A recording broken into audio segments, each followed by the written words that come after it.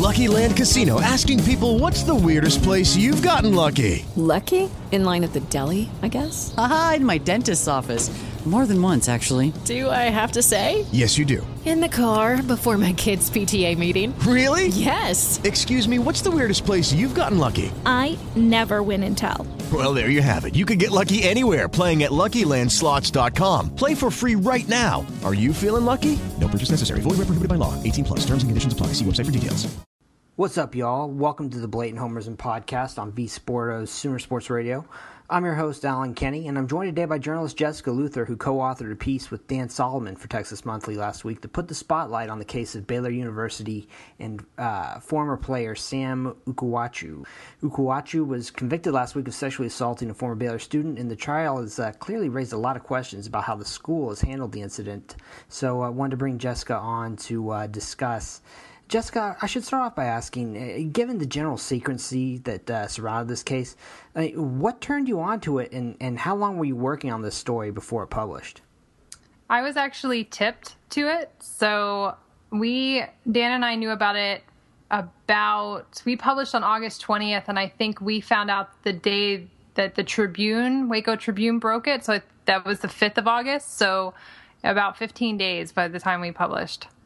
Wow, and one thing that I guess really stunned me reading about this was that, this investigation and indictments, it stayed under wraps for nearly 2 years after the incident itself occurred. Did you find much evidence of the local media kind of digging into the details of Ukwuachu's absence from the team?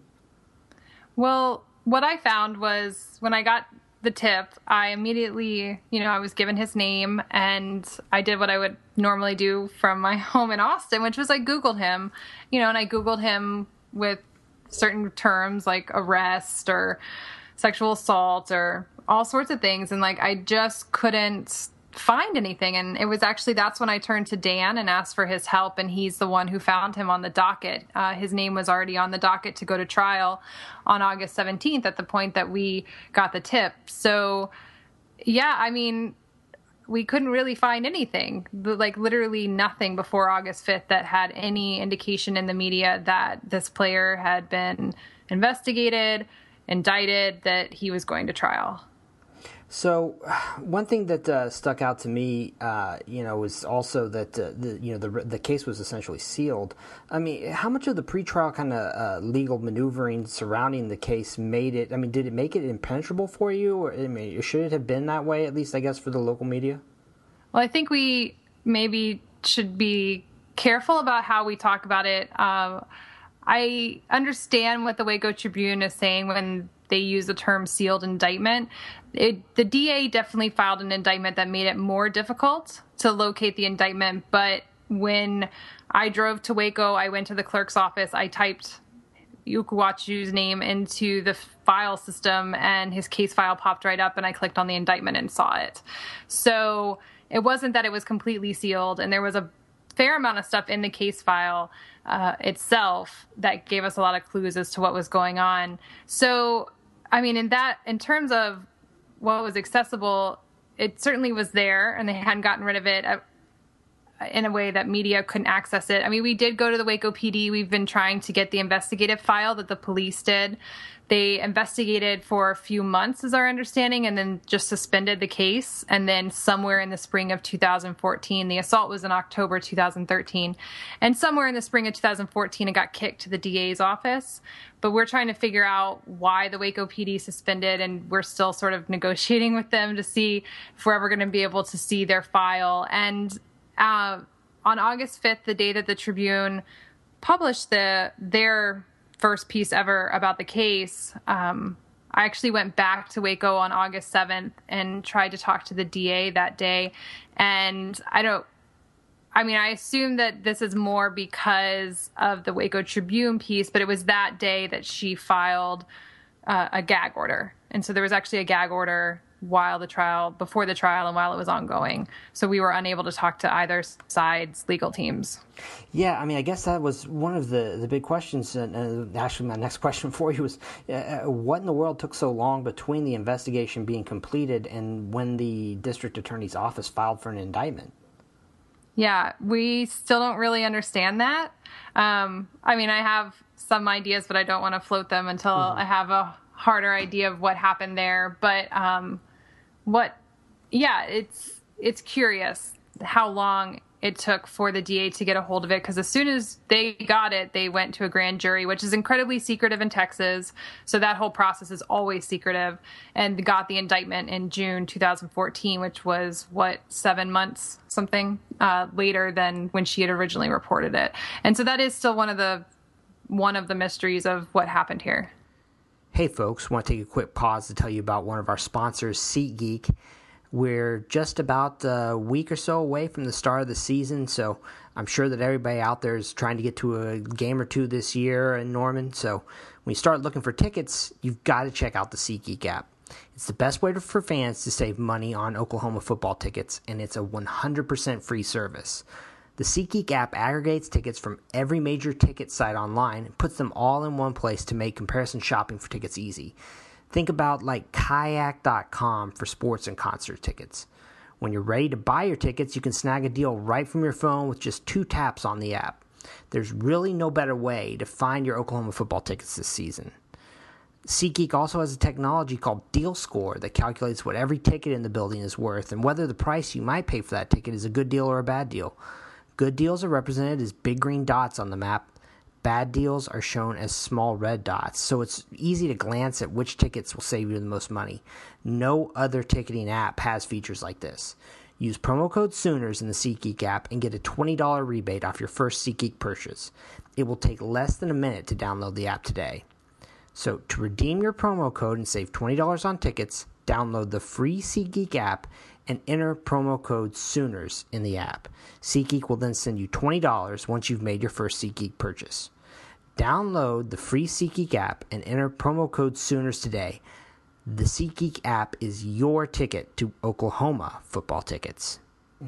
You're listening to the Blatant Homerism podcast on V Sporto's Sooner Sports Radio, and we're talking with journalist Jessica Luther. You know, turning to the information that was available on Ukwuachu before he came to Baylor, you know, Max Olson and Mark Schlabach of ESPN published a piece this morning with more details that they say came from a Boise State file that was provided to the court. And they say the document's 238 pages long. You know, and likewise, it's clear your reporting drew heavily from documents filed with the court. You know, and all the reporting here paints a picture of someone who was going through a serious kind of mental health crisis at the time of this transfer. What's unclear to me, though, is what role federal privacy laws might have played in kind of determining the flow of information between Boise and Baylor at the time of that transfer. So, I mean, I guess in terms of what is now public, I mean, how much of this was really available to Baylor at the time when this transfer was in the works? Yeah, we don't know is sort of the unsatisfying answer. We know that Peterson knew of all the reasons leading up to Ukwuachu's dismissal. So he certainly could have informed Briles on this phone call that the two of them shared, which Dan and I knew nothing about at the time that we published. That was something that we found out along with everybody else, that they had actually talked on the phone about Ukwuachu. So, I mean, I've obviously seen those 238 pages. Dan and I have seen the same ones that ESPN is talking about today. And I don't know how FERPA, which is the privacy law that you're talking about with student privacy, I don't know how much that matters here. FERPA's, maybe they used it to say that they couldn't explain to Baylor what had happened at Boise, but I don't know if that's necessarily true on a one-to-one phone call that's never going public. So it's just so hard to say what Briles knew and what he didn't know and what Peterson actually told him, right? And how he characterized it. Those are things that we'll probably never quite get at. Yeah, and I guess, but you know, beyond that phone call too, I mean, just in terms of, you know, presumably maybe there was some kind of paper trail that was shared between, you know, Baylor and Boise during this. I guess, and I'm wondering, you know, those documents, do you know what of that Baylor could have had access to or did have access to? I don't actually. I don't know how. One of the things I'm interested in athletes who transfer. This is something that I think a lot about. I worked a lot on the Vanderbilt case. There are 4 players there who are, they're still charged with sexual assault to go to trial, and 2 of them have transferred multiple times to try to play somewhere else. This is something I think a lot about, and one of the things that's always frustrating and looking into it is just how little we know about how much teams communicate and what they communicate and how they talk about players that have troubled pasts. Yeah, I mean, because Pete Thamel and Thayer Evans of SI.com yesterday reported that Florida knew everything about this, which, I realized that there was a Boise State, a former Boise State coach on the staff there at Florida, but it makes you wonder how they would have gotten all this information and Baylor wouldn't have. Right, I agree. That was an interesting turn yesterday when we heard about what happened at Florida, which again, totally, news to us as we're learning along with everybody else. Yeah, absolutely. So again, also, Baylor, right after the conviction came down, produced some documentation, that didn't really seem germane to me, but I wanted to get your take. Did what Baylor has provided since then kind of change your opinion of the events at all? Not really. I mean, the documentation that they provided was his transfer form that was filled out by a Boise compliance person that basically said that he was allowed to resume classes immediately at Boise, so should he choose to go back, which means that he was not dismissed from the university for any kind of severe misconduct, and that he wasn't expelled. And so it's sort of cloudy because that's documentation from the university. And from everything that we know, he was dismissed from the football team, but nothing, and then voluntarily left Boise, the university. So I'm not sure that transfer documentation tells us anything about what the university at large knew. I mean, I'm interested in that. That's another question I have is about what happened on the Boise side, as far as if athletics knows of athlete that has done something like what Ukwuachu did to lead up to his dismissals. Should they have to report it to the dean of students? Should that be in the student's conduct record? So, because we know, one of the things we know is that the assault happened on October 20th. On October 23rd, the woman who did the investigation internally at Baylor to see if Ukwuachu had, violated the student code by sexually assaulting another student, she contacted the dean of students and asked him about that particular part of his transfer, whether or not he was eligible to return to Boise. And he responded, I think maybe a couple weeks later, saying, yeah, we don't have anything. He can come back if he wants. And so Dan and I knew about that before we published because we had those letters, so we had talked about that particular aspect. So I'm not sure what to do with that. I don't think it really necessarily says anything about what Baylor could have known. I do have questions about whether or not Boise athletics should be telling Boise in general about these things and how that works. But that's, again, just another question that comes out of all of this. I want to take a quick pause to tell you about our new sponsor, DraftKings. We're excited to bring on DraftKings as a partner with the V-Sporto Network and Sooner Sports Radio. Some of you guys may or may not be familiar with DraftKings. If you're into fantasy anything, football, basketball, baseball, even golf, they have a one-day league for you at DraftKings. These are one-day leagues that allow you to get in for as little as $1. There's no season-long commitment that comes with the traditional fantasy leagues, so give this thing a shot. It's a lot of fun. Visit DraftKings.com and enter the promo code VSPORTO to get a 100% match deposit bonus of up to $600. DraftKings is going to dish out over $1 billion in prizes this year, so start playing and start winning. Again, you're listening to the Blatant Homerism podcast on V-Sporto Sooner Sports Radio, and we're talking with journalist Jessica Luther. Turning to Baylor's Title IX, the internal investigation that was done, I mean, did you get a sense as to whether that investigation was at all hamstrung, again, by privacy laws or the cooperation of the victim in this case?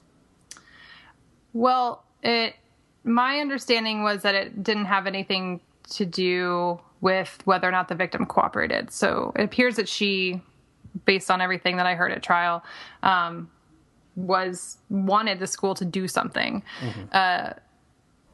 The investigation is, again, a frustrating part of this story. So what we know from trial is that there was an investigation, that it went on for at least 6 weeks. the woman that investigated it, talked to the victim, Ukwuachu, one witness on each side, saw some text messages, probably the ones we saw in trial, and then apparently he passed the lie detector test. That wasn't admissible in court, so we didn't actually hear about it in the trial beyond sort of being told that it existed. But his witness was his roommate. And one of the things I actually have been fascinated with the entire time is his roommate. And this has been a very, no one has talked about this part, but the roommate didn't come forward for 6 weeks to say that he had been in the apartment at the time when she said she had been assaulted. That roommate later, this summer, he also was a football player. He actually was an Australian rugby champion, so he's a little bit older because he played rugby in Australia before coming here. But this summer, he actually spent 2 days in jail because he failed to show up to give testimony at a grand jury so that the prosecution could understand what his side of it was. He was a very skittish witness. He actually, it wasn't even clear he was going to show up for court, and then if he did, he might plead the fifth. So, that's the one witness that he had on his side. We know that they didn't see the rape kit. We don't know if they could have ever seen the rape kit, whether or not they actually would have had access to that. But, Paul Catalina on Outside the Line said a great thing yesterday about if Baylor couldn't get access to these important things and that was the only investigation they could do, why did they say he was cleared? Mm-hmm. And I think that's a really important question. Baylor has said they're going to do their own internal investigation of their internal investigation. So we'll see what comes up. But, I don't know how the victim felt. She must have felt pretty bad about that whole process. Oh gosh. Yeah. And I guess, they also had the option at later points also to reopen, the investigation also. So again, right. The questions there, just that part of that part of the investigation, obviously, it feels very thin, but you try to apply some type of, kind of critical analysis to whether or not that was willful ignorance on their part, or if there were, extenuating circumstances that actually kept Baylor from doing more. Right. There was an interesting moment in court with the woman who did the investigation. She actually was on the witness stand and she was being, I can't remember if it was the DA who was questioning her, and they asked her what the victim had told her. And she said that she had originally told her that Ukwuachu kissed her and performed oral sex. Mm-hmm. And the DA jumped up and said, that is not true. And the woman had to backtrack and say she misspoke, that he tried to do those things, and she rebuffed. Mm-hmm. And the Waco Tribune reported that the DA actually ran that woman down in the hallway to yell at her afterwards for misspeaking in such an important way on the witness stand. So on some level, I think incompetence, and then I think about that moment in the courtroom, and I just have to shake my head. You just have to wonder what all is going on there. Yeah. Well, and in closing, I'm an Oklahoma fan, so given what's happened there the last, year, 18 months, obviously sure. I wrestled a lot with a lot of, kind of what's been going on. And, but one thing about the reaction to all of this that kind of stands out to me in general is that, our attention really gets drawn to these cases really essentially after the damage is already done, and people focus on the punishment phase. Should a player be allowed to come back to the team? What should happen next? But what strikes me about this case that's different is that, whether or not Baylor ignored or fell short of responsibilities, in the vetting process here, the warning signs of the potential violence with Ukwuachu, they should have been glaring to a lot of people that were involved. So, I guess it leads me to wondering, do you have any thoughts on the institutional process that's in place, I guess, for, evaluating potential incoming athletes, and also, I guess, the counseling that's available to them once they're on campus? Because, it seems to me like there are massive holes on the front end, on the prevention side, when it comes to this type of behavior that deserve more attention. Yeah, no, I actually totally agree with you. I'm way more interested in prevention than punishment because that's the thing that's actually going to change stuff as we move forward. We don't know a whole lot about that. I have tried. I write about the intersection of sports and violence against women and especially sexual assault on a pretty regular basis. I actually went to Florida State, so I'm a gigantic Florida State football fan. So, yeah, and I think that this is really key. So there were 3 Oregon basketball players who were dismissed from the team this last year after a woman reported that they had raped her. She actually settled with the university. That became a whole discussion because one of those 3 players had transferred in from Providence after he had been accused of sexual assault at Providence, right? And apparently is now on to a 3rd school with a scholarship. But I was talking to someone about it because one of those players transferred to Houston. And, we were talking about, like, what if he got to talk to the coach at Houston about this player, what would he want to talk to him about? And I said, hands down, if it was me, I would ask him, what are they doing to help this person that they're bringing to campus who is potentially dangerous to other people on campus? And like, I think part of the struggle is that we think of these athletes, we all think of these athletes as separated from the larger community that they're a part of. And so what happens is that it's too easy to forget that they are, that Baylor is an entire campus of people, that the risk, which is the word we often see associated with these risky players that they bring on, it's often discussed as like, what if they do something and they get dismissed or suspended and then you don't have them on the field or the court or something like that, where the real risk is, as we saw at Baylor, to a woman on campus, right? And I think when you start thinking about prevention, you're forced to think in larger terms than just them as players or athletes separated from the community. It's really hard, though, to get teams to tell you what it is they're doing for prevention, which is another sort of frustration. I think a big part of the Baylor story, I think we hit it the right time, right before the season was going to start. It's a top 4 team. But really what I think people reacted to is the amount of secrecy. Yeah. And this happens over and over again in my experience. It's the lack of transparency, and that's as true when it comes to trying to get answers to what they do preventatively as much as what they do once they find out that a player has possibly done something. So, yeah, I don't have a great answer. I wish I had a better answer for you on that, but I agree with you that it's prevention that should really be the focus. Yeah, and it feels like in a lot of cases the I don't know, the solutions that are provided for after the fact, a lot of times kind of, fall woefully short of doing anything on that end. So, from my perspective, I'd like to see them focus more on that. So, anyway. I agree. Well, Jessica, I have kept you long enough, so I really appreciate it. I know you're very busy right now, so I appreciate you coming on and talking. Thank you so much. Okay, round 2. Name something that's not boring. A laundry? Ooh, a book club. Computer solitaire, huh? Ah, sorry, we were looking for Chumba Casino. That's right, ChumbaCasino.com has over 100 casino-style games. Join today and play for free for your chance to redeem some serious prizes. ChumbaCasino.com. No purchase necessary. Void where prohibited by law. 18+ terms and conditions apply. See website for details.